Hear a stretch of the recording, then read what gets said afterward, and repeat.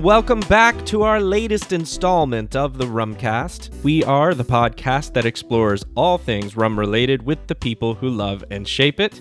My name is John Gulla, and I'm but a meager half of the two hosts that make up this here podcast, with the other half being, of course, the infamous Will Hookinga. And Will, what's going on with you lately, and how's the rum life? Hey, John. You just hit me with a bunch of vocabulary words that are bouncing around in my head right now. Do you know what I think of anytime I hear the word meager? You use the word meager to describe yourself. Do you know what I can never not think of when I hear the word meager? I don't. I'm trying to rhyme it. Meager, eager, beaver. No, I don't know. Anyone who was a child of the 90s or slash early 2000s grew up with a game on the computer called Oregon Trail. Of course. Did you play this game growing up? Heck yes, man. Of course I did. I died of dysentery many times, Will. Many times. So you have to set your wagon party's rations, essentially. And that's one of the options is a meager diet. Meager rations. Yeah. And so I can't hear the word meager without thinking about my poor little wagon party having to ration their food when they're out of, deer and buffalo and rabbit and squirrel meat. That's awesome. I wonder if they could supplement with some rum. That might have been helpful. I wonder if there was any rum on the Oregon Trail. Any historians out there? Yeah. Well, if there are any historians out there, send us an email and give us some info on the historical accuracy of the idea that maybe some travelers had rum on the Oregon Trail. That's but right. Anyway, drop some knowledge on us. Yeah. Now that we've taken a little detour there, I was thinking today. You know what one of my favorite questions is to ask people who like rum? What's your favorite rum? That's a good one, but one that I think is often a little more useful than that, particularly if you're looking for recommendations, is what are you buying? Because when you ask someone what they're buying, it's a little bit of a different kind of question than asking them like, hey, what's something good you had recently? You get kind of a sense of what's catching their eye, or maybe something that really impressed them, or maybe a go-to bottle, something that they always keep in stock. So I thought it could be a fun little segment, sort of a counterpart. We have another little segment that we do sometimes called Rerums, where we where we revisit rums from the past and see if our impressions of them have shifted at all. I thought a nice little counterpart to that would be, what are you buying? Where we, talk about, or one of us talks about a recent purchase and sort of what went into the purchase, why we decided to get it, what we think about it, that kind of thing. So if you'll indulge me, I can kick us off on our first edition of this fledgling rum segment. What are you buying? I love it. It's like we're doing Ghosts of Rum Past, and now we can do Ghosts of Rum Future, almost. Exactly. So hit me with it, the inaugural edition here. What is it? What are you buying, Will? So my most recent rum purchase was Appleton 15. And I know, this is a rum podcast. Maybe people were expecting a little bit more of a deeper cut than, something as popular as Appleton. But that's part of why I wanted to talk about this. Sheryl Crow says the first cut is the deepest. So. she does. There you go. Well, and Appleton has made a deep cut on my rum life. It's been there since the beginning. And I think, first of all, part of the reason why, if Appleton releases something and it's under $100, there's a good chance I'm just going to buy it no matter what. Part of the reason for that is, I've never really had anything from Appleton that I thought was bad. Second of all, I think if we're talking about brands that shape broad perceptions of the rum category, Appleton has to be way up there because they have the scale, the distribution, the awareness. Like, if they put something out, a lot of people are going to end up tasting it. Right. And, so if they're releasing something new, just sign me up. I want to know what it's all about, because it's probably going to make an impression on a lot of people. So Appleton 15 kind of joined the flagship lineup, the core range of Appleton. They've got the signature, they have the 8-year, they have the 12-year. They have the 21. Now they have the 15 joining in there, sliding right in between the 12 and the 21. Yep. And so that was kind of one of the questions for me that I really wanted to answer, picking up this bottle was, where is this going to end up sitting on the spectrum for me between Appleton 12 and Appleton 21? I think Appleton 12 is kind of seen as, like, if someone is coming up to you asking for a recommendation for something that they can sip neat as an introduction into rum, it's one of the most common recommended rums. Like, we've been over this. This isn't new territory we're covering. Right. Whereas Appleton 21 is, it's a lot farther on the spectrum, at least in terms of cost. Like, I looked up the prices right now. Appleton 12 on TotalWine.com is $42. Appleton 21 is $141 it's on pretty Total big Wine. leap. So it's a pretty big leap. Appleton 15 is coming in between those, but still closer to the Appleton 12 side of things at $66. So what I was kind of approaching this with was, where will this end up sitting in terms of my purchasing decisions going forward? Is this going to make me buy Appleton 12 less? Does this mean I'm probably not going to pick up another bottle of Appleton 21 at any point in the future? Or are they each going to have their own little use case? And I think where I've fallen after several rounds of, sitting back and tasting this rum is, I can confidently say, for me, well, I'll preface this, I'm not ready to make the call yet on 12 versus 15 and where those sit, because I haven't had a bottle of 12 on hand for a couple of months, so I haven't been able to do the side-by-side yet. But I do still have some of a bottle of 21 sitting around, and I'm ready to make the call on that. And price or no price, I want the 15. And hear me out, because I'm not saying 21 isn't good. It is good. Right. I enjoy it. But for me and what I'm looking for, that rum has always had... The oak influence is super strong in it. And I'm not one to shy away from an oaky rum. That's not an automatic turnoff or something, but it's just, it's kind of always like pushed it a little bit for me in terms of the balance of the oak with everything else.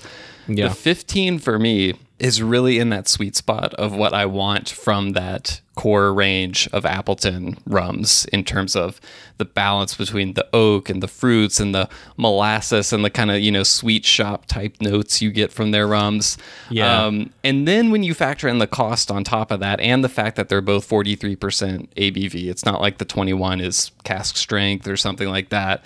I mean, you're talking about a price leap of $66 give or take to $140 give or take. So huge leap. And for me, I really like the job I'm hiring Appleton 21 for when I buy it is the same job that I'm hiring Appleton 15 for when I buy it. So it's something I'm going to sip when I want something tasty, laid back, not super challenging. And God, that sounds so pretentious when I say like not challenging, but you know what I mean, right? Like I do. It does have some complexity to it, but it's not one of those rums where it's like it's not an acquired taste kind of rum. Right. It doesn't have any very unusual or offbeat kind of notes. It's not super high proof, so it's really easy to just knock back, but still just really tasty. And so for me, that's where I'm looking at Appleton 15 right now, in that range. And I don't know. If anyone else out there is looking at that and wondering they should get it, I'm just trying to provide my perspective, and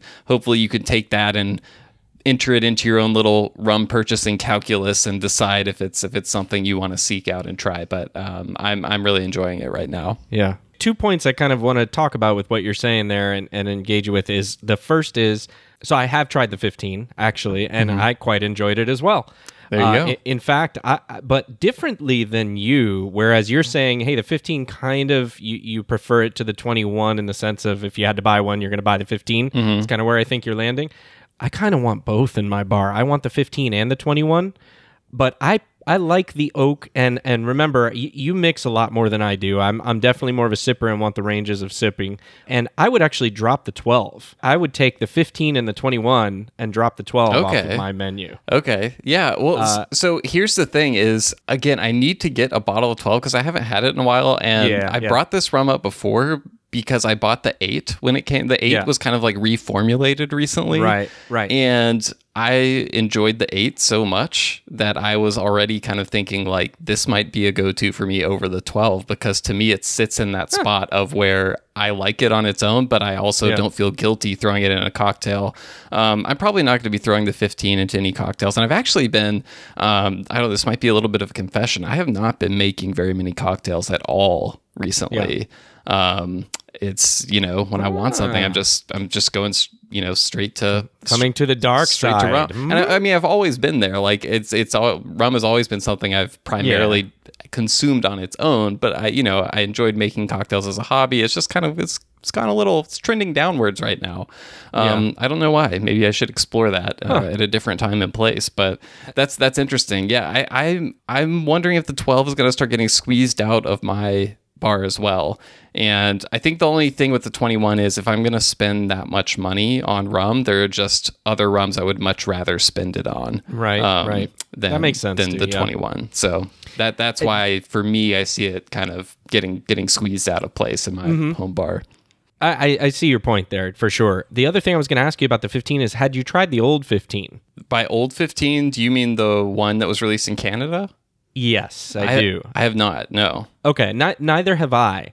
And we did, the Florida Rum Society did an event a few months ago where we talked with Joy about this, and they mentioned it's the same blend. That's what I've heard from her as well. Yeah. Yeah, that it was the same blend, that nothing was different. But I do know that some people in Canada really do feel differently about it. Interesting. And they feel like it's slightly different. And we know that drift happens and things of that. We've talked about that with people before as well.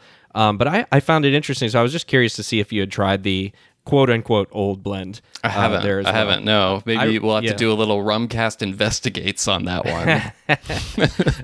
Sounds like a challenge. Yeah. I'll take it. Anyway, so that's what I've bought recently. Maybe we'll do this again at a later date, but I understand that you have a re-rum to discuss with us before we get to our interview on this episode. Yes, you do understand correctly, and I'm interested to talk about it, actually. So, as you mentioned, the re-rum, the idea behind this is that we're revisiting a rum that we have had in our bar for a while, but really haven't engaged with in a while. Mm-hmm. And we know that sometimes when you come back to things, they can change, they can be different.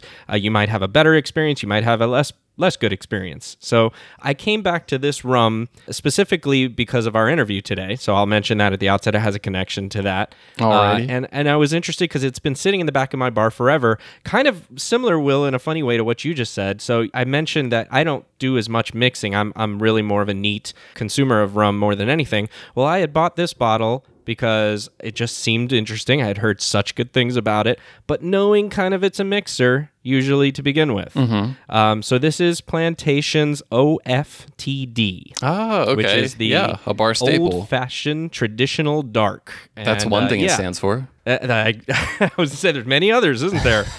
Old fart, that's delicious. How about that one? But it's so 69% ABV as an overproof. Yep. It's up there. And so it's really, I got it the first time and tried it as an overproof and even sipped it neat or tried to sip it neat. Sure. It's a bit hot for that. Yeah. Well, so there's a lot of people out there who are like, yeah, it's great. Go for it. And I heard some pretty good feedback with that. I have to say my experience with it is that I don't think for me this is a neat sipper. Sure. It just, it runs a little hot, as mentioned, which, to be expected at 69%. By the way, did you know that 69 is one of the only numbers that you cannot bid or bet in Jeopardy? Really? As an aside. What, yes. You can't even put it at the end? Like you can't even say like 1,069? Against the rule. Just like because of like 666 and 69 are two of the numbers you can't actually do. Amazing.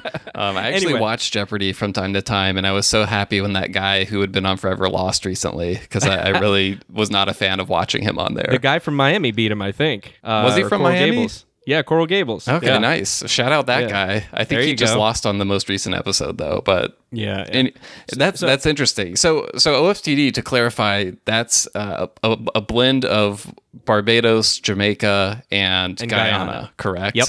Okay, so the Barbados component then is coming from West Indies Rum Distillery, which is where the subject of the interview on this episode is coming from. I won't transition to that just yet, but that's a rum I have not visited in a while either, probably because, like I said, I haven't been making cocktails very much recently, and so it's just kind of back there in the bar. And I have talked to people who do, enjoy a pour of that on its own, and I've had it on its own, and it's good. It's probably not something I reach for that purpose at this point, just because I have other options at home. For again, like I was talking about rums for certain jobs, I have other rums for that job that I would prefer a little bit. But I think part of that is also like availability for some people. Like that's a pretty widely distributed rum, and it's it's at a higher proof. So if you want to sip something that's higher proof, and you don't have a ton of options in your area, I could or a see ton why of money, it's affordable too. It's very affordable for what it is. So and I could it's a high see that, quality for that price. Yeah, I could see it becoming like a go-to kind of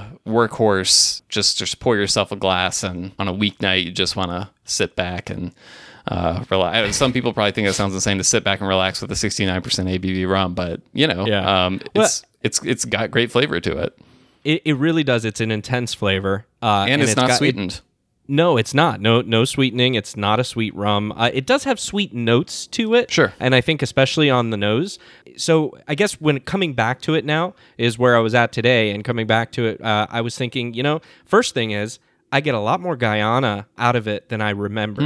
And that's probably indicative of my growth overall in just experiencing rums, right? Over time I can pick out the Jamaica, I can pick out the Barbados, but I get a hefty amount of Guyana out of this, which I found to be interesting because I don't remember that last time. And so that was an interesting kind of thing to me coming back to it. And then the other is, I can now see how this is really a great bottle to have in a bar to do, like you mentioned, the job that it does. I would consider this for that job, just because I think for what it does, what it brings to the table, the intensity of the flavor there, for something like even a Cuba Libre, a rum and Coke, this would be fantastic. Yeah, for sure.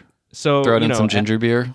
Exactly. All of that that's where this rum sits for me, and it is a really, really nice one to pick out once in a while. So, yeah, I wanted to come back to it for that reason, and remembering that, hey, that's one of those that I think didn't get enough play the first time around for me, that I was kind of, I wouldn't say off-put was the right word when I experienced it the first time, but just like I was not ready yet to approach all it had to offer. Well, yeah, especially just as a neat sipper. Yeah, yeah, and the job that it's primarily for is not something that you were looking to hire at the time. So, at the risk of stretching the metaphor too thin, this is such a nerdy way to think about this. Anyway, that very appropriate pick for today's interview. We interviewed Don Benn for this episode. He is the master distiller at West Indies Rum Distillery in Barbados. And a couple of reasons that we wanted to talk to Don. I think number one, he's been in the rum industry since 1998, I believe. So for me, it's always interesting to get someone's perspective who's just been in it for so long, because it's changed so much over that time. And just kind of hearing his story and progression, I thought was really interesting. And the second reason being that West Indies history goes back a really long time in Barbados. They have I was really eager to talk to Don about kind of the plethora of interesting stills, both functioning and non-functioning, that they have there. And we got some interesting tidbits on the Rockley still that rum aficionados' ears will perk up when they hear that. And if you're unfamiliar with it, we'll go into a little bit of its significance in the episode. But so I think this was really all about, Don, and also a little bit, the background with West Indies Rum Distillery and the preferred pronunciation for the acronym WIRD, which I don't want to say right now. I just wanted people, you can wait and hear that part of the conversation. But I wanted to get the final word on how to pronounce what I thought was word, but people have different opinions. You thought it was word? So. Weird. Yeah, yeah. I was always a word. I was always a word guy. So anyway, yeah. What about you? Anything to add before we throw it over?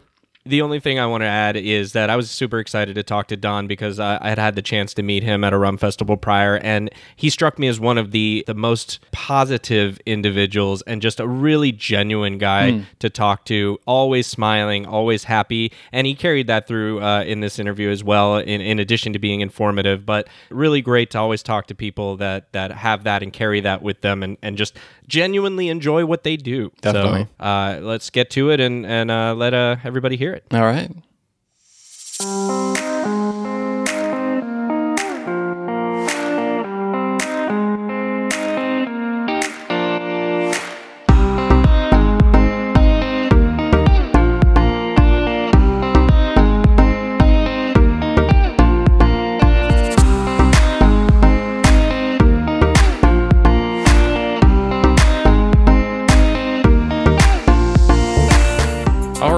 We are here with Don Benn, the master distiller at West Indies Rum Distillery in Barbados, where for a few decades now, he's been making rum that's gone into many different brands you've probably seen and tasted before. We're going to talk about a lot of those and more today. But before we get into that, thanks for being here. I know you've been really busy lately, I think installing a new still, doing some traveling. So I know you've got a lot going on down there. Yeah, hi, Will and John. Yeah, it's been busy, and no, I can't be in Barbados and away at the same time. So even though I was traveling, there's a great team here in Barbados who kept that installation going, and hopefully by the middle of November we'll be able to get it up and running. It's not really a new still, but a new column, and it will be integrated into one of the existing stills. But we're really excited to see what that's going to produce for us. Awesome. Yeah, well, I know we're certainly going to get into some of the different stills that you guys have down there a bit later in the conversation, because there's a lot of cool stuff there. But before we get into all that, I'd really love to talk a little bit just about you and your background in rum. It's always so interesting for us and listeners to kind of get to hear how you got into the whole world of rum in the first place. So what was it that got you started from a professional interest level in rum? Was it something you wanted to do for a long time? Did you have a passion for rum before going into the industry? What was that journey kind of been like for you? Oh, it's an interesting question. It's actually one I can speak on for a long time, because it's probably not what most people imagine how it started. Let's just say in Barbados growing up, and I reveal my age. I'm sort of like mid-40s, so I basically started this job very early on in my work life. I would have guessed much younger than that. Yeah. Really, no. That Barbados sun is nice. I'll send an extra bottle of rum. It's okay.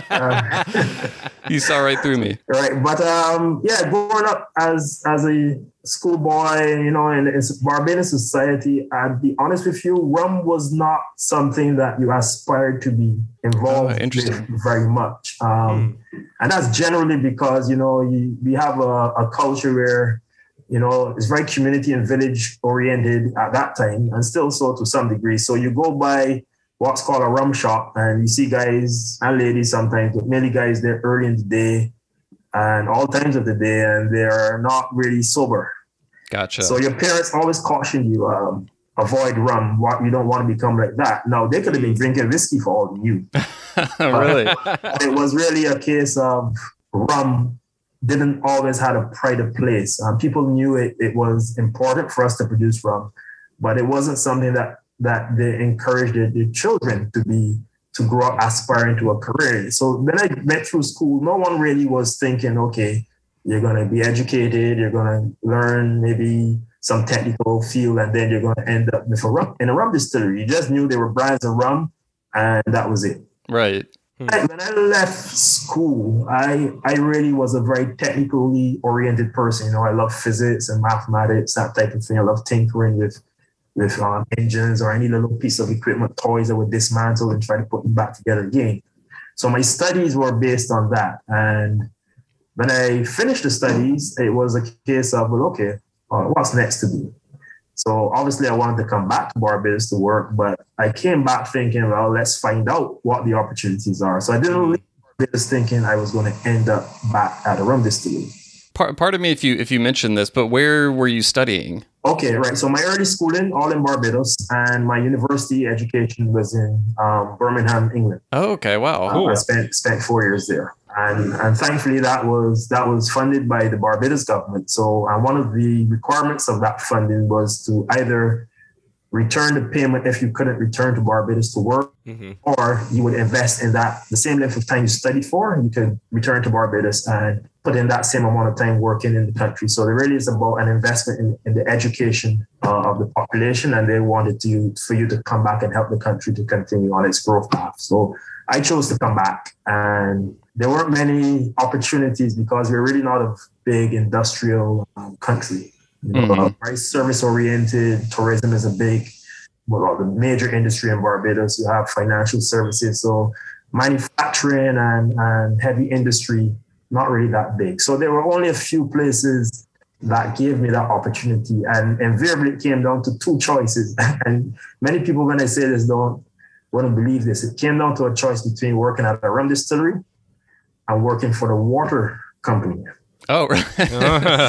So two essential liquids of life then that you had to choose between. You can guess which one my parents at the time were advising me to work with. Please go into water. Yeah. And like any good son, I took their advice on board and said, okay, I'll do the opposite. That's right. So that's pretty much how I ended up in the rum distillery here in Barbados. Again, not thinking when I was doing my studies, it wasn't carefully planned that was going to be the end position. And even then it was, well, okay, this could be a stepping stone into who knows what. Let's see where it goes. Don't put any definitive time frame, but if you told me when I started it was going to be 20 plus years, I would have said, no, I doubt it. The passion grew over time and very quickly it grew.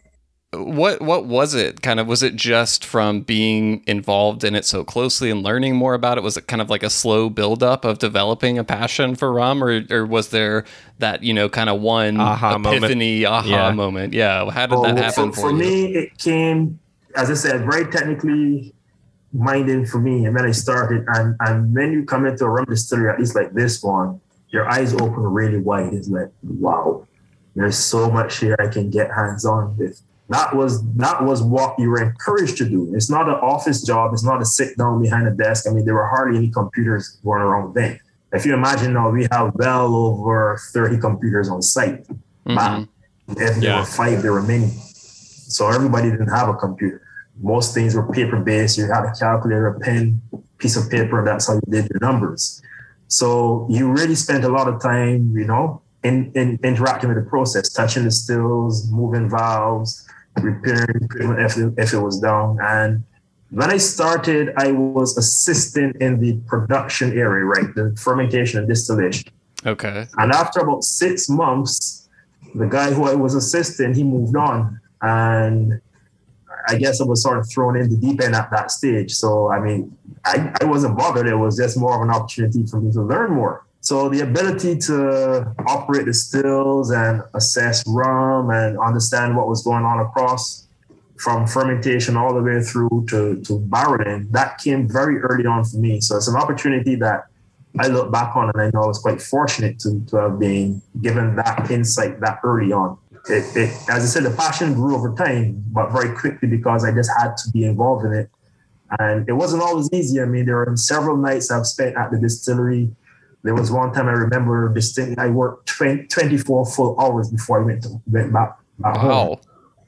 Because the nature of a still, at least the continuous stills, is quite like that.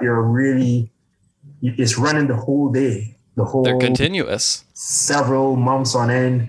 And sometimes if there's a problem, some types of problems, you have to stop to, dig and find what's going on. Others, you have to let the still operate for you to see what's really going on and then make any adjustments or fine tuning. So that period was quite something like that. Things were going on. We weren't quite sure.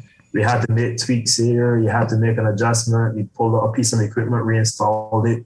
And when you're there doing it, you don't think of the time like, okay, I've been here 8 hours. It's just going. And you see the sunrise and you say, oh, shoot, I haven't been.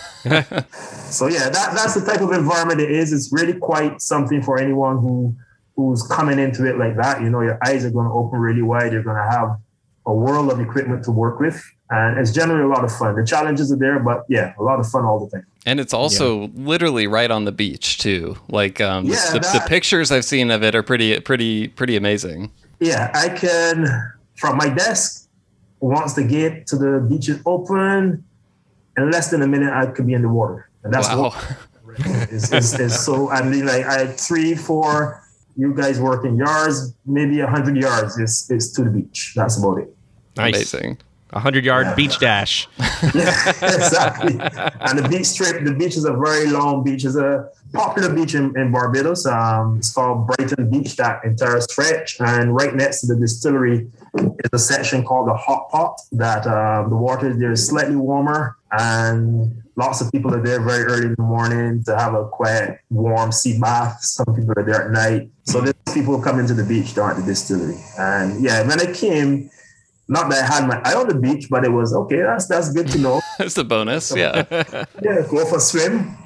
But you know what? It's not that easy to sort of drop everything and go for a swim in the middle. So, still working out how to get into the water without anyone noticing, but I'll get. Keep working on it. So, Don, I know you mentioned that there was no computers back when you started in, I guess it was the late 90s there. I was just curious, is that the biggest difference between then and now? Or are there any other really big changes or differences between when you started back then and what it looks like as an operation now? Okay, yeah, the use of technology in that sense, managing the information. A distillery like this generates a lot of data, and especially if you want to keep up with the history and the trends. I mean, when I came here, as I said, charts of paper all over the place. Everything was paper-based. The idea of a computer database was as foreign as maybe traveling to the next galaxy. But over time, that has changed substantially. As I said, you come into an office, everyone has a computer. Some of the stills, not all of the stills, but some of the stills are computerized now. You know, you have a PLC that's interfacing with the equipment and an operator at a computer so he can manipulate the plant without having to be in the plant. Other stills we have not adjusted in that sense, but the main thing is the information that is coming to us. We are now able to manage it a lot more efficiently.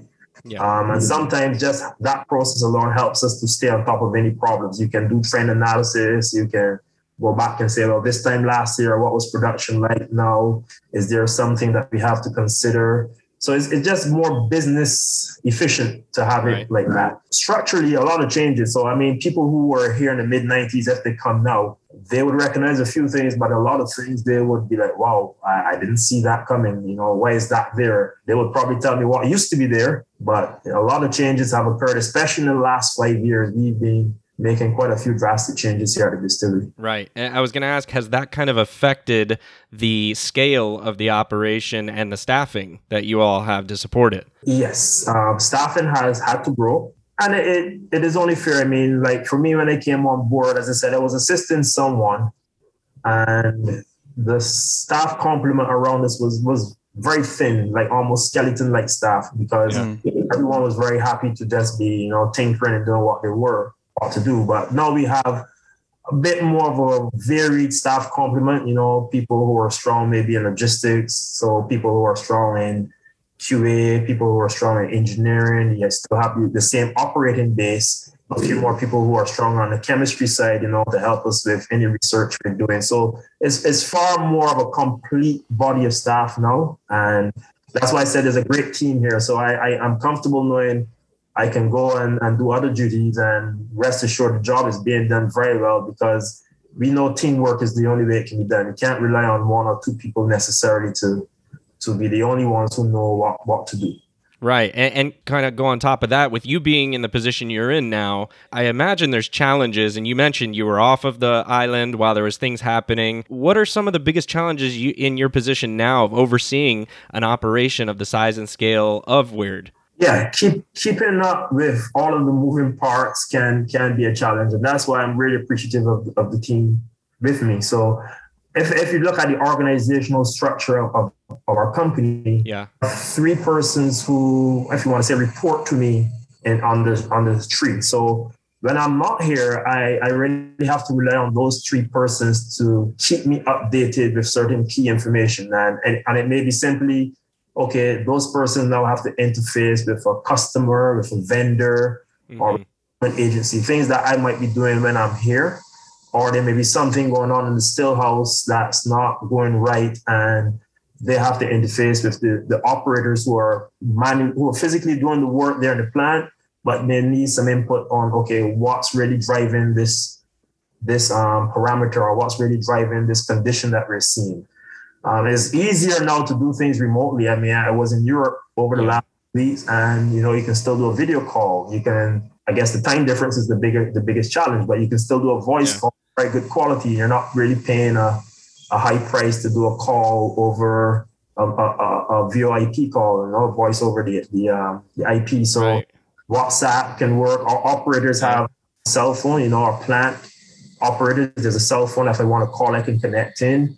I can remote into some of the devices on the plant, see what's happening.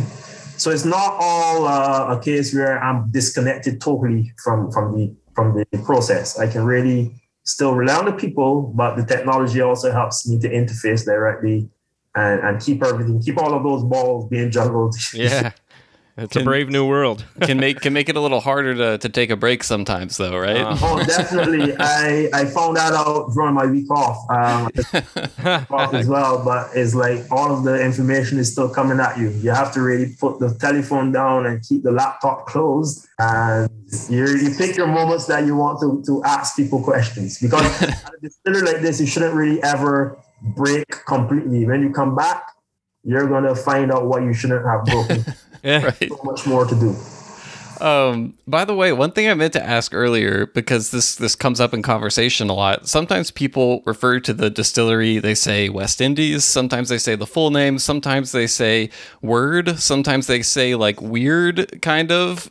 Weird. How do you pronounce the abbreviation of the distillery? What do you refer to it as? I actually don't know. As you were speaking, I was wondering, what do we say here? The staff. I mean, most people here wouldn't say word themselves. Like if they're talking about the distillery, they will say the plant or the distillery. Okay. People who are referring it to us, we will ask them to use WIRD or weird, but it's weird. E. Got it. Word, right. I guess, has more of a WORD. Yeah. But yeah, right. we go with weird, or we just say West Indies rum, or we say the distillery or the plant. Okay. Well, it's good to know.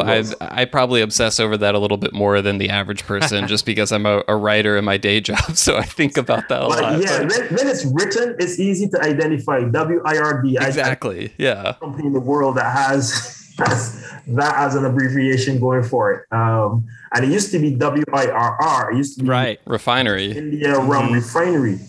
But then I'd say just over 20 odd years ago, it became West Indies Rum Distillery. Right. Yeah. I remember the word refinery coming up a lot when we talked to Frank Ward. A lot of the older information, if you look at it, you would see WIRR. Well, transitioning a little bit to what you make and how you make it at the distillery.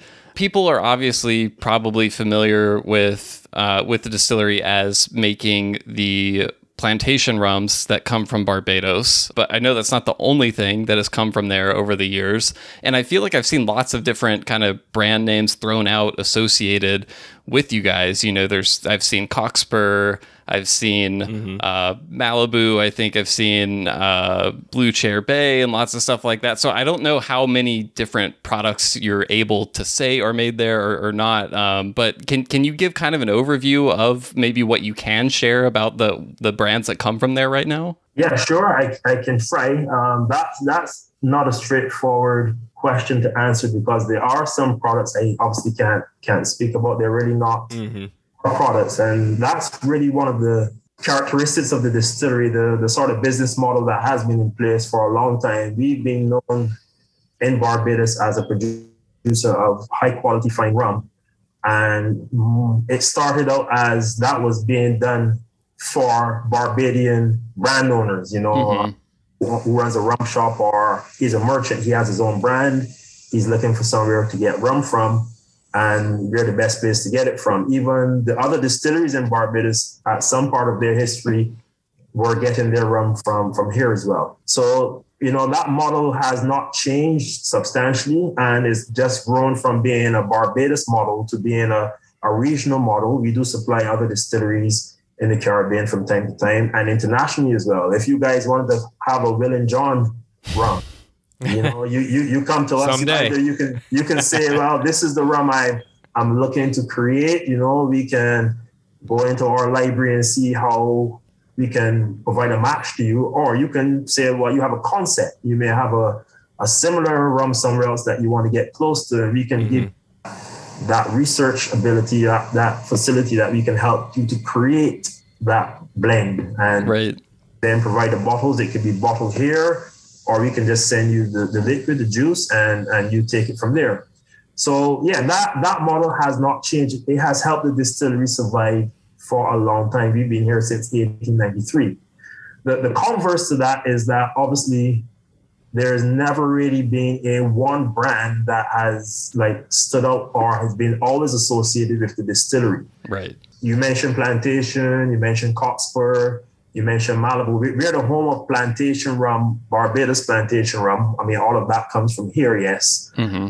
Cockspur was, I guess, the one that had the longest affiliation with the distillery because we were part of a larger conglomerate and that brand was part of that group. So it was only natural for us to be the base of that rum. We did all of the aging here, all of the production, all of the bottling was done here at West Indies Rum and then distributed to the markets around the world. So Cockspur is no longer the brand of the distillery as such. It's plantation rum. But you also then have what we made a decision. We need a brand that the distillery knows, the staff is very proud of, and it was developed, created, formulated everything in Barbados. And we did that recently. We launched a brand this year called Stades Rum. Right. And that was basically paying homage to the founder of the distillery, George Stade. He founded the distillery in 1893. So over the years, whenever you saw a rum brand from Barbados and it says Stades Rum or made with Stades Rum or Stades, whatever, you knew it was rum coming from West Indies Rum Distillery.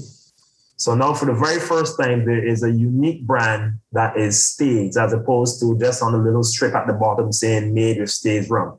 The name Stades is very prominent on that label.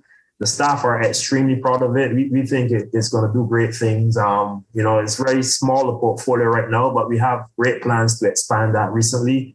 Everyone is very eager to see what the next expression is that we release that's from Stades. So that's where we're at now in terms of what the distillery has produced over time. It's hard to say because, as I said, some of them we can't review, but that creates a problem in its own sense because there are oftentimes people see a brand appear somewhere and it may say Barbados Rum and it's like, where did that come from? Exactly. And yeah. People look towards us and we're like, no, hands up. We've got nothing to do with that.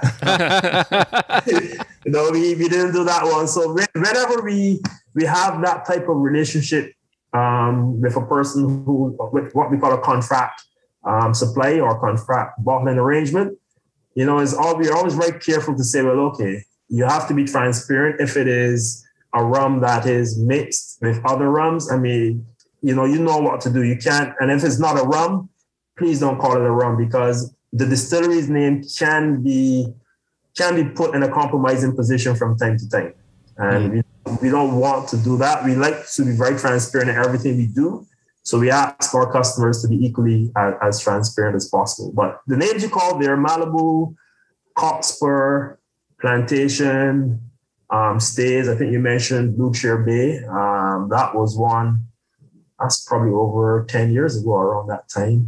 It's quite a while back. Kenny Chesney. Yeah. I'm here in Nashville, I remember well how that came about. There are a lot of other local and regional brands that we supply for as well. And sometimes when we're supplying rum to a customer, we may not know the brand that it would go in. I mean, right. Yes, the customer would tell us, but we don't make it a demand that we know precisely all of the details for the supply of the rum that we send to customers. So I hope that answers the question for you.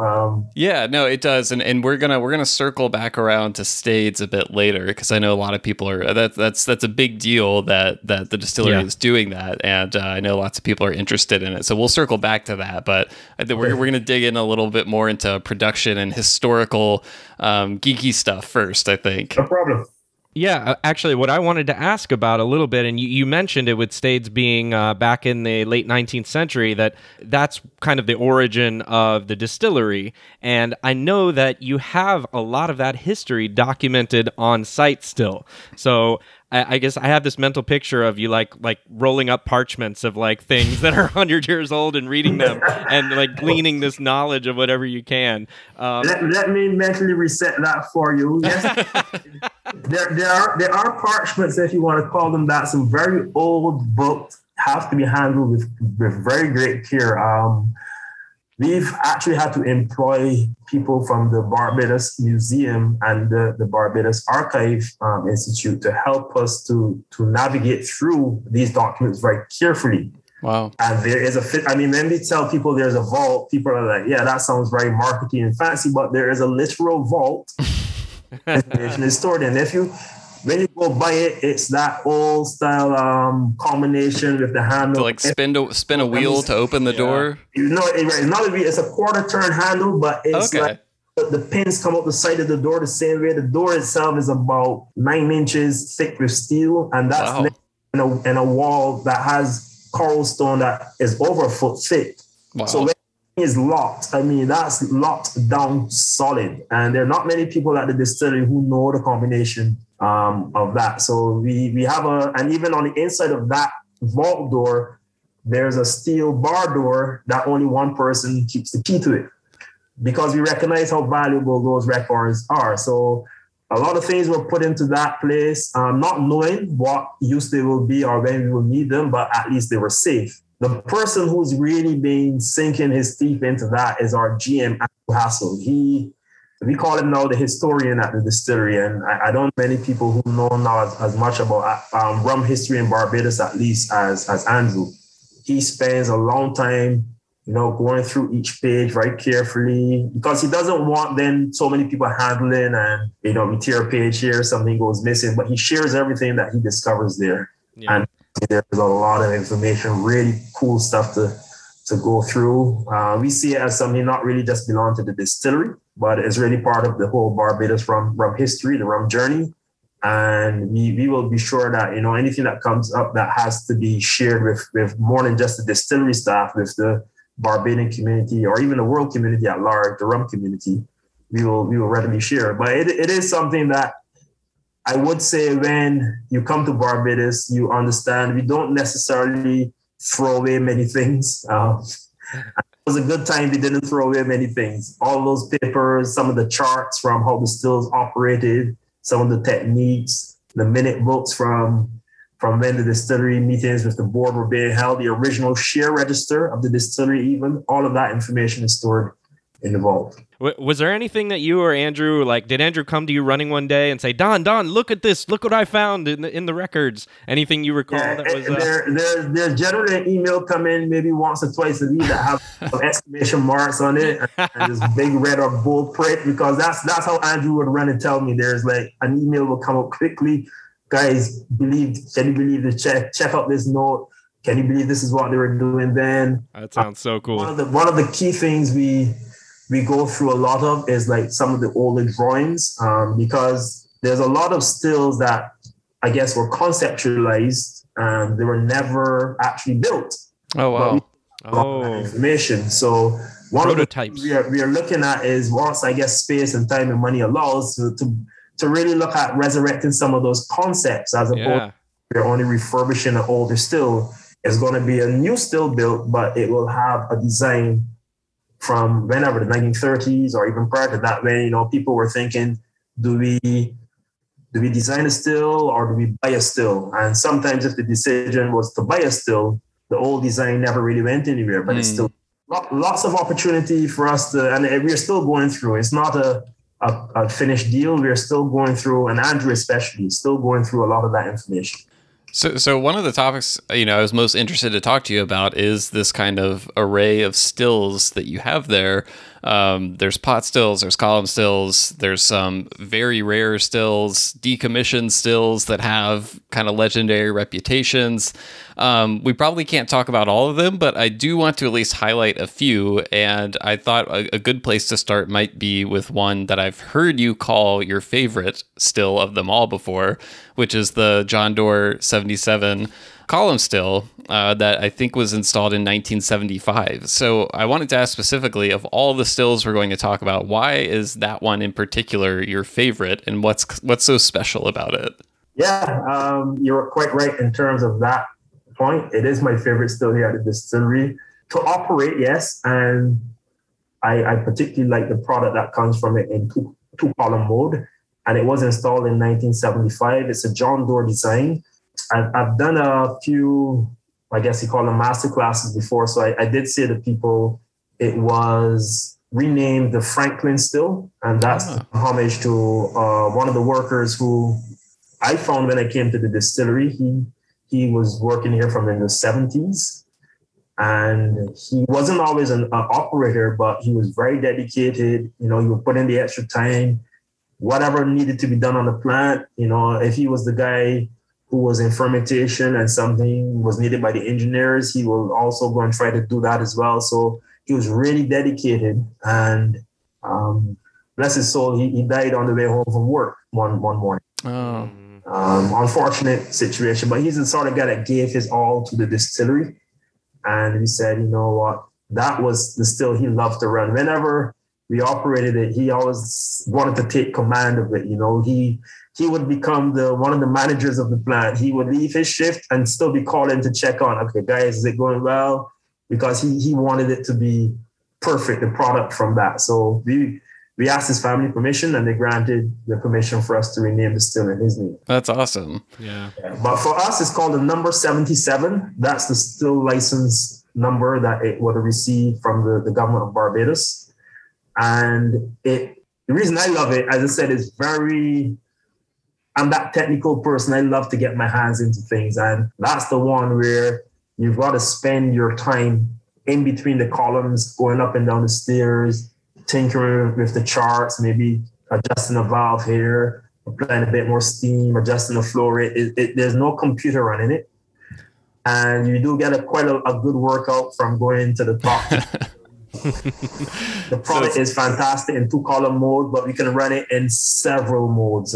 It's a very versatile still. It doesn't take much to switch modes. You do have to stop in some cases, but we could be running in 2-column mode in the morning, make a switch by early afternoon, we're in 3-column mode. You might take a longer time to get it to 4 because there's a bit more tinkering to do. Then we can bring it back and say, let's run it in single-column mode. It is wonderfully versatile. Product, as I said, is fantastic. It gets you busy. It gets you really feeling the still how it operates. The vibrations or the noise. It's not a noisy place, a distillery, but you do discover the noises that come when the plant is down. It is eerily quiet when there's nothing happening. But for you coming into the distillery, you may not think it's like heavy machinery running, but there's a particular sound and feel to when it's working. And with that one, you can pick up the rhythm quite easily. You hear that in the steam flowing through the pipes, or there's liquid flowing. You can see the smell. Everything is there. The senses are all aroused when that still is running, and you're quite busy at it. So that I feel very satisfied when I leave the plant when that one is working. So that's really why it's my favorite. But the product from it is wonderful. I mean, very balanced. It's not a very heavy pot still type of rum, but it isn't neutral either. It's just smack in the middle. It ages wonderfully well on its own, and then it can be used with either more neutral product, or it can even be used with heavier product to rebalance it. So, I mean, I could talk for a long time on. We don't run it as often as before. Okay. It's older, is a bit more. Yes, you got a bit more love and care you have to give it. Starts up and it may leak a bit more than before. But yeah, I say if I had to pick one still at West Indies rum to take with me, that would be the one. And this may be getting into information you can't reveal, but I'm interested to know if there are any widely available products on the market right now that you feel like if you have, a bottle of this rum, you can really taste the influence from that still in it. Is there something like that out there right now? Not on its own, but I tell you what, any product that has come out of the distillery in the last 20 years for sure. Okay. Mm-hmm. In that product from that still. So that's how often it's incorporated into blends and stuff like that. It is central to a lot of the products we do for the distillery brands. I would say for say like Cockspur at the time, Plantation Rum, Stage Rum. So it's not something we would have sent to say.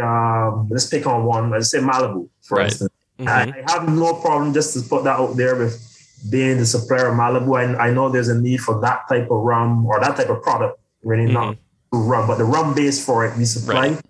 And trust me, there's as much care and attention going into us manufacturing that type of quality as there is, say, the product from the 77 still, the Franklin still. Mm-hmm. It is not easy to operate any of the column stills. It's not just a one switch that you turn on and everything runs well. There's a lot of cross flows, a lot of parameters that need to be attended to.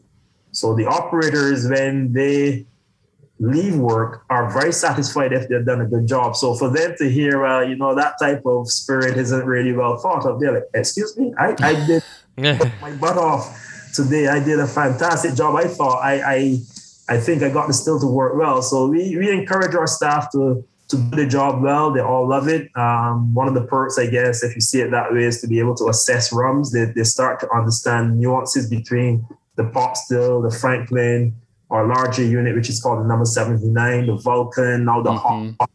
They're just enjoying that variety of equipment, the different impact on the nose, how the fermentation style impacts the quality, how making a different cut on the pot still or the Vulcan changes the character, but equally making a change on the column still with the draw or flow rate can also impact on quality. So they all are valuable in their own right. But yeah, the 77 still, I would say if you stage and plantation 5 year, okay, and you can sense the impact there. But I think if you smell the product on its own and after it's been aged, you would probably be more able to recognize the characteristics if you pick up a product. So you need to be here and maybe assess it first, and then you can, when you leave and you know a product is from West Indies rum, you can try to see if you can detect if that is in that product. It's on us now to come down there and see it in person. Yeah, bring the family, bring your friends. Hey, Barbados is open. Don't mind the curfew. Hopefully that's a temp. You can enjoy the beach at the distillery. Wonderful food, And I mean, fair play to all of the distilleries in Barbados. I never tell people come to Barbados and visit one place. Go and see the distillery in the north, the one in the east. Come to us. Just have a great time on the island. So I also want to ask you about the Rockley still, because that's one that I think has been of particular interest to kind of hardcore rum fans for a while now. Thanks to, there's been several releases from independent bottlers over the years coming out featuring what's described as Rockley still or Rockley style rums. But there's been this kind of confusion and debate over how that Rockley rum was made.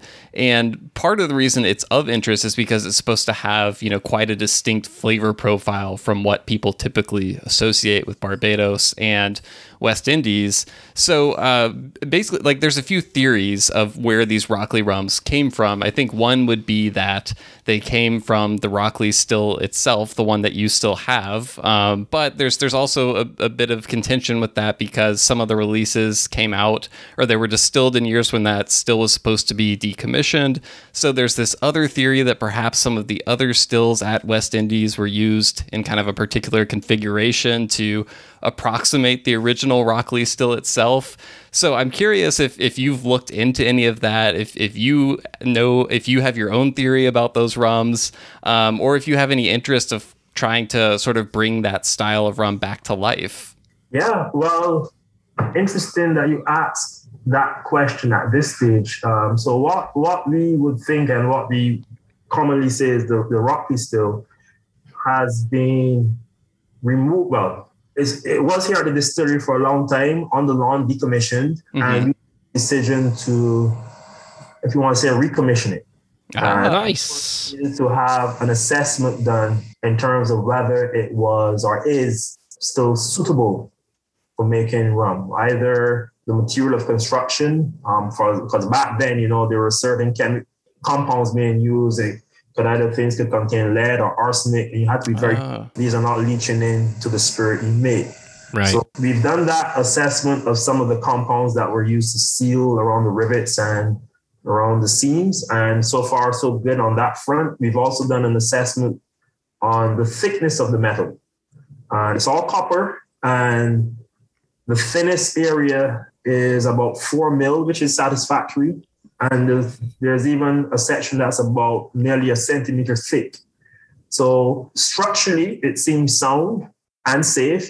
And now we're trying to get it reconditioned to work again. Now, what would be like a missing link would be what configuration of neck and partial condensers or full condensers that we use. We're still in that phase of, okay, let's work out how to get precisely or as close as possible to what it was originally.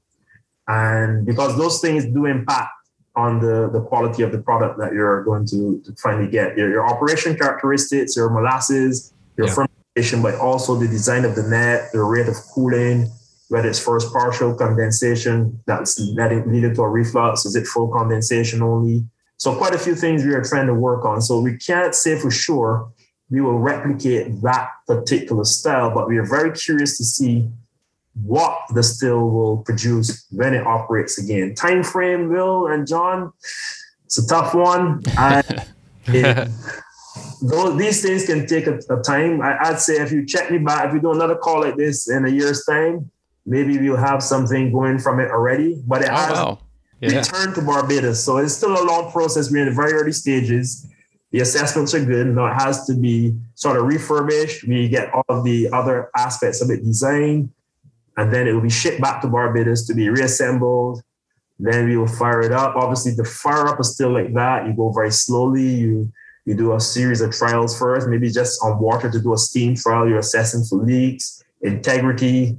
Then consider maybe we'll apply some wash and see what type of first distillation we get. What strength would we get from wash strength, maybe at 4%, take the wash strength up to 8%.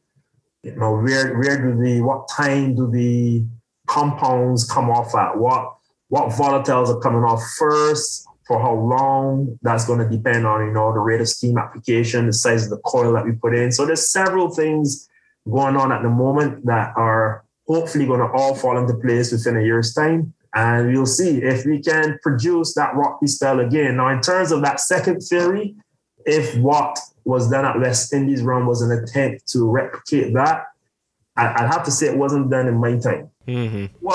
It was done prior to me being here. If we have replicated it along the way, it was not by design, to put it that way. We weren't doing an active project to say, let's see if we can adjust between the Vulcan, the Greg, and anything else to reproduce that style. So that part of the theory, I'm not sure about. That's really a hypothesis I could support, but certainly it wasn't done at West Indies rum. Gotcha. So basically, the next step is you're refurbishing the still, the actual Rockley still, and then you'll kind of begin testing to see just a baseline what the rums that come off of it taste like, and then kind of adjust from there depending on what you think its best use is. Correct. And there's no time still on it. As I said, the initial assessments, they're all good so far.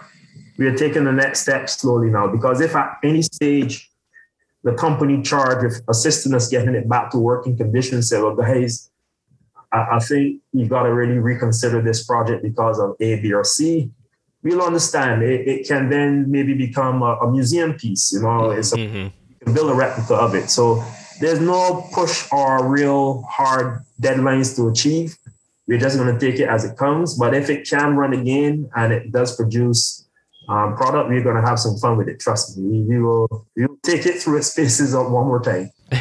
So moving into maybe a different part of the process for you in the manufacturing, recent rumor has it that you are using seawater on some of your ferments. Can you speak a little bit more in detail on whether that's actually occurring? And if so, what are the end products that have that as part of the process? Yeah. So don't let me make that any more elaborate than it really is. We are not producing products with that at the moment, but in terms of what you see on the shelf, let me put it that way. Okay. The distillery, you definitely could experience what production we've done from that seawater fermentation. And it is not an exclusive seawater fermentation. We don't take a vessel or fermenter and only put seawater in it. A small, that would not work. Just let me put it out there. Yeah. Seawater is too valuable otherwise. I mean, the fish need it, we need to swim in it, etc. But the main thing is you're thinking about conditioning the environment within which the yeast operates. You're stressing the yeast enough that what it produces, and just so I can shift back a bit, fermentation with yeast is really about yeast is metabolizing sugar, ethanol, being one of the end products, but there are a whole range of organic compounds, aldehydes, ketones, esters, etc. The different pathways the yeast is using. You can interrupt some of those pathways. You can create the environment to extend and create another product. There are precursors that you need for when it goes into the still. The seawater is just there in enough quantities to condition that environment enough that we can start to manipulate what product is there at the end of fermentation. Gotcha. Now, I was a little skeptical as myself, but like anyone else, I'm willing to give it a good try. And definitely the product varies enough that you can distinctly tell the fermenter that had the distillate from that one that had the seawater in it versus the one that doesn't. Wow. How it is going to be incorporated fully, that's now more, I guess, for the marketing team and some of the other product development to take place. But from a strictly production standpoint, I was quite pleased along with the rest of the team at what we could do with it.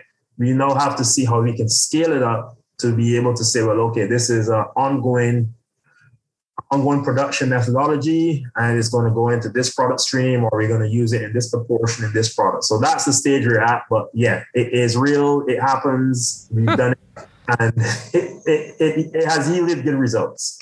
Excellent. Well, I know we don't have all day with you, so I want to get in a few more questions before you have to run. And I definitely don't want to let you go without talking about Stade's rum first, because as you mentioned, that was kind of a big deal for the distillery, something that you kind of said, a chance for the staff, the people who work there, to have something that's kind of all created there that they can be really proud of producing, and kind of part of that larger trend we're seeing now across the Caribbean of distilleries that historically focused on selling bulk rum to supply other people's brands, being able to capture more of the value of the product.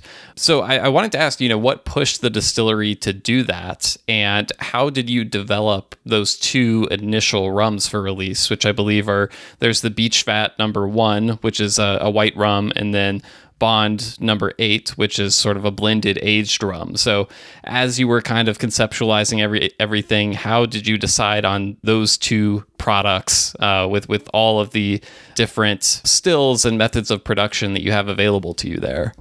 Yeah, I know as you said, time is a little short on us. So I won't give you the full history of George Stade, but he was the German guy who founded the distillery in 1893.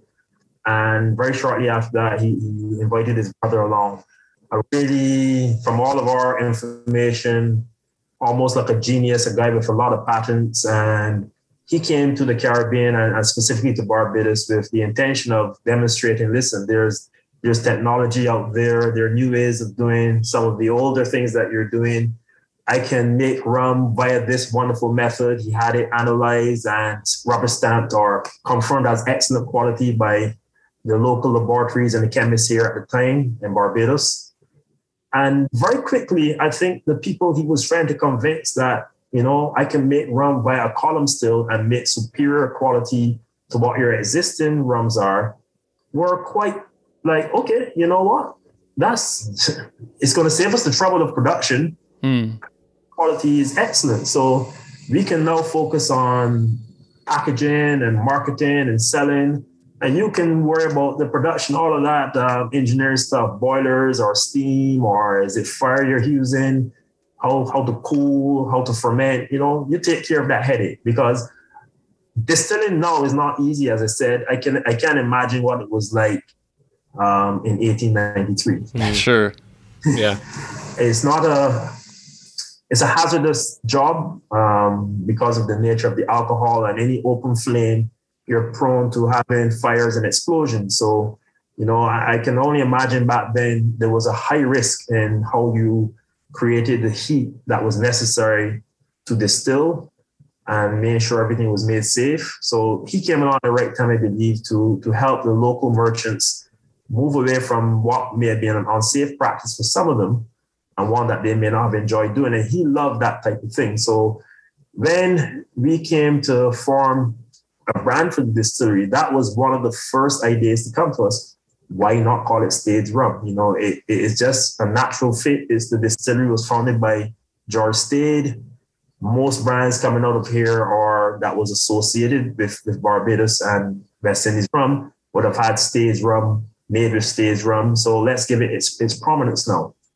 In terms of making a decision why we would go with the Beach Vat and the Bond number 8, those, as I said, are the sort of simple start, and that's not going to be the end. So white rum is a popular rum in Barbados, and the Beach Vat number 1, it is basically rested in a very large vat that's sitting right next on the beach or in view of the beach. It's not on the sand per se, but right. If you're standing looking over into the vat, you can raise your gaze and the sea is right there. So that's why we call it Beach Vat. And the rum is really rested in there. So it has a small amount of connection with the wood, not a long time, not enough to impart any color or major flavor characteristics. And we think it's a very mellow white rum. Can do well on the market if you like making cocktails. You're out there with your friends in a rum shop. You just want to have something that's very smooth, very easy to drink, and it's true style white rum of Barbados. A mixture of column and pot. Mm-hmm. That thing. George Stade was one of those people when he pioneered the column still in Barbados. He did not go away necessarily from the pot still. So you did have here at West Indies Rum was that opportunity to now mix column still and pot still, which is one of the features of most Barbadian rums you find.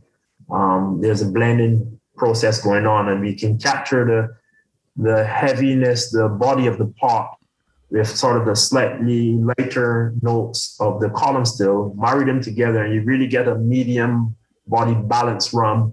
Vanilla characteristics. After it's aged in the barrel, you get more of that coconut note, sometimes a chocolate note if you're dealing more fusel. So that style of rum we thought was true to the heritage of George Stade.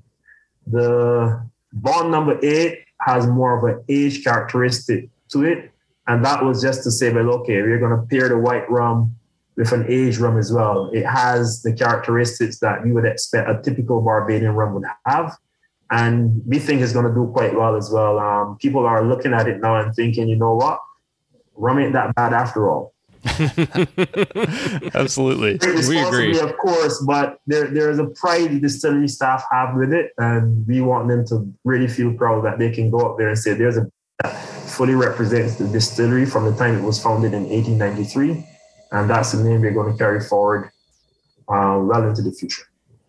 Oh, one more note about the Bond number 8 before we wrap up. I wanted to ask, because I noticed when the Facebook announcement came up about the brand, that the aged release has a small amount, 6 grams per liter of dosage, which is kind of a barrel aged combination of sugar and spirit of some sort.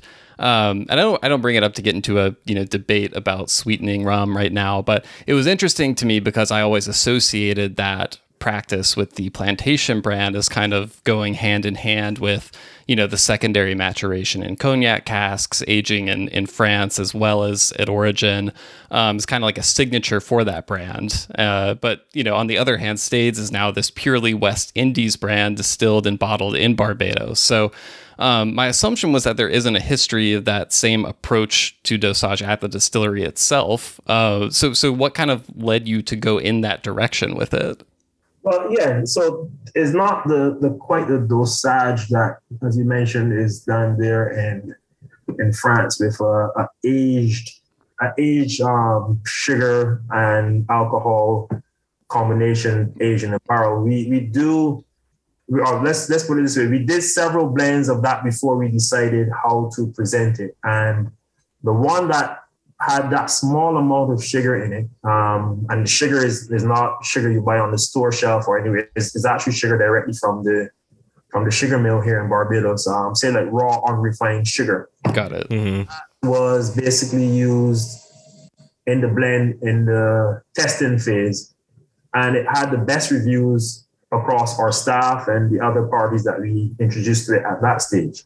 So we said, you know what, if that's the one that's done the best, let's make that the blend. Now, other expressions of Stades, and you can see there for the white, may not have that in, because we still want this to be a product that people enjoy as much as they respect the name Stade, and it is a brand from the West Indies Rum Distillery. when they consume it, it is something they want to come back and have more of. So that was just a decision taken based on how that did in product development. But other expressions may not have that in as well. So we are not saying everything will have in that small amount of sugar, but for this one, that's the one we felt would have done the best. And hopefully people do enjoy it, even though they may have a personal view on sugar and rum. That's okay. If you taste it and you enjoy it, feel free to give it a good mention, or even to allow your friends to share it as well. Got it. Well, Don, I want to say thanks for taking the time to be here. I know you mentioned right before we got on the call, there's still a curfew in Barbados. And so, you don't have all day to sit around talking to us. You got to get some errands done and that sort of thing. So we really appreciate you sitting down. Before you do go, however, we do have a tradition here on the Rumcast that fortunately doesn't take that much time if you still have a couple of minutes left. But basically, it's what we call the rapid fire segment, where my co-host, John Gulla, asks a series of very fun, occasionally interesting, always occasionally silly questions that we like for our guests to answer as quickly as possible. And we put 60 seconds on the timer and see how many you can get through. So if you are up for that, we'll shift over into that now. Yeah, sure. Just a few questions there on that before you go. Is it like a yes, no, pass, maybe type thing, or do I have to give like a minute's not a long time, so I'm thinking my answers can't be that long. Exactly right. You hit it on the head there, Don. It's as short as possible answer. I mean, it can be yes or no, but if you feel more creative in your short answer response, that's fine too. Okay, so it's really that's up cool, to you. Man. I can give that a go. No problem. I don't want to be left out of a tradition. Excellent. All right. Well, I have 60 seconds on the clock. So, John, whenever you're ready, go. All right. Neat or on the rocks? Neat. All right. Column, pot, or blend? Blend. Okay. Aged or unaged rum? Aged. And molasses or cane juice rum? Molasses. Those were all pretty predictable. I figured you were going to go with those. We start you out easy. We're getting the wheels going here. All right, gotcha. I'm not sure if it's well known, but you are also a well-regarded athlete there in Barbados. If you had to choose one sport, do you choose squash or road tennis? Oh, no, back up a bit. Let's put a pause on the timer. All right. In Barbados. I'm not sure where that came from. I heard it mentioned in a previous interview that you are a squash. Yes, I think I'm better at squash, but road tennis is a national sport. It was invented in Barbados, so I'm sort of torn between the two. But if it's me personally, yes, squash. I'm a more avid squash player than I am a road tennis, but I am the road tennis champion at West Indies Rum. Oh, there we go. Road tennis champion. I like it. All right, awesome. Resume timer. Oh, yeah, yes. At the distillery. At the distillery only. I gotcha. All right, time is resuming. Who would you choose as your squash partner for doubles? Would it be somebody Maggie Campbell, Trudy Ann Branker, maybe Justin Corbin from St. Nicholas Abbey, or someone else? I'll keep it simple, Trudy Ann. All right. Excellent. I have to find out if she can play first, though. Okay, I was going to say, we'll let her know when we talk to her. Do you ever affectionately refer to anyone who currently works as an operator at the Weird Plant as a weirdo? Whoa, no. No. I don't think I'll try that either. No is probably the right answer. I would get a weird look coming back at me. That's time. All right. We didn't get to them all, but you did great. No, man, Don, listen, I talked too long on a few of them, so just go so that you can compensate. Like any great competitor, you bent the rules a little bit. So that's I know. That's what a great competitor does, and we appreciate it. So no problem. Awesome. Thanks again, Don. And anything else to share or that you wanted people to know that we didn't get to before we go? Well, yeah, I mean, as I said, mainly to come to Barbados when you get a chance. We welcome you with open arms. We love to have visitors besides it being for tourism.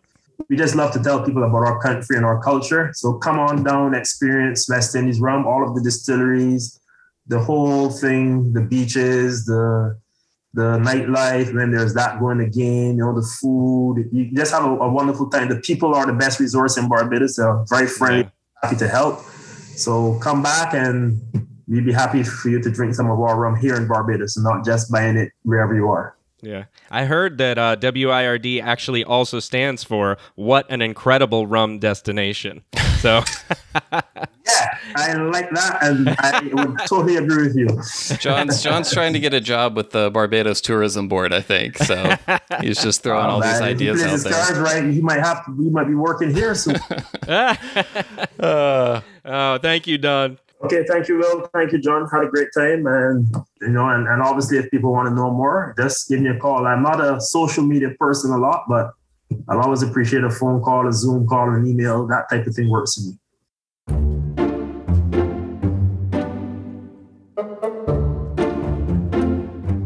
All right, thanks everyone for listening to another episode of the Rumcast. We hope you enjoyed this interview with Don Benn. I'm going to throw several links to, various articles that mention some of the stuff we talked about. I know we got into stills and a little bit of rum history and that sort of thing, and there's some useful articles for getting up to speed on some of that stuff, like the Rockley still. So I'll throw some links into that into the show notes. And as always, we'd love to hear what is in your glass, what you've been thinking about lately, what questions are on your mind, who you'd like to hear from more on this show. So always feel free to drop us a line at host@rumcast.com. That's HOST@rumcast.com. Or you can find us on social media. John, where can they find us out there? We are on Instagram at The Rumcast. We are also on Facebook at The Rumcast. And our Twitter game is improving, Will. So we're definitely moving into the Twitter realm. And don't forget, we're now on YouTube as well. In fact, Will, we've been kicking around the idea of maybe adding some video to that audio at some point. Yeah, maybe. So keep that in, and if you haven't already looked us up on YouTube, maybe give us a subscribe over there and get us going. Kick us in the butt a little bit and tell us, hey, we want to see your faces on there. In addition to the fabulous audio content. So in all seriousness, we really appreciate you all listening to us, and thank you so much for doing so and letting us know what you're finding that you love about the program through social media in any way, shape, or form that you want to use it. Yes. We'll see you next time, and we hope you enjoyed this latest installment of the program.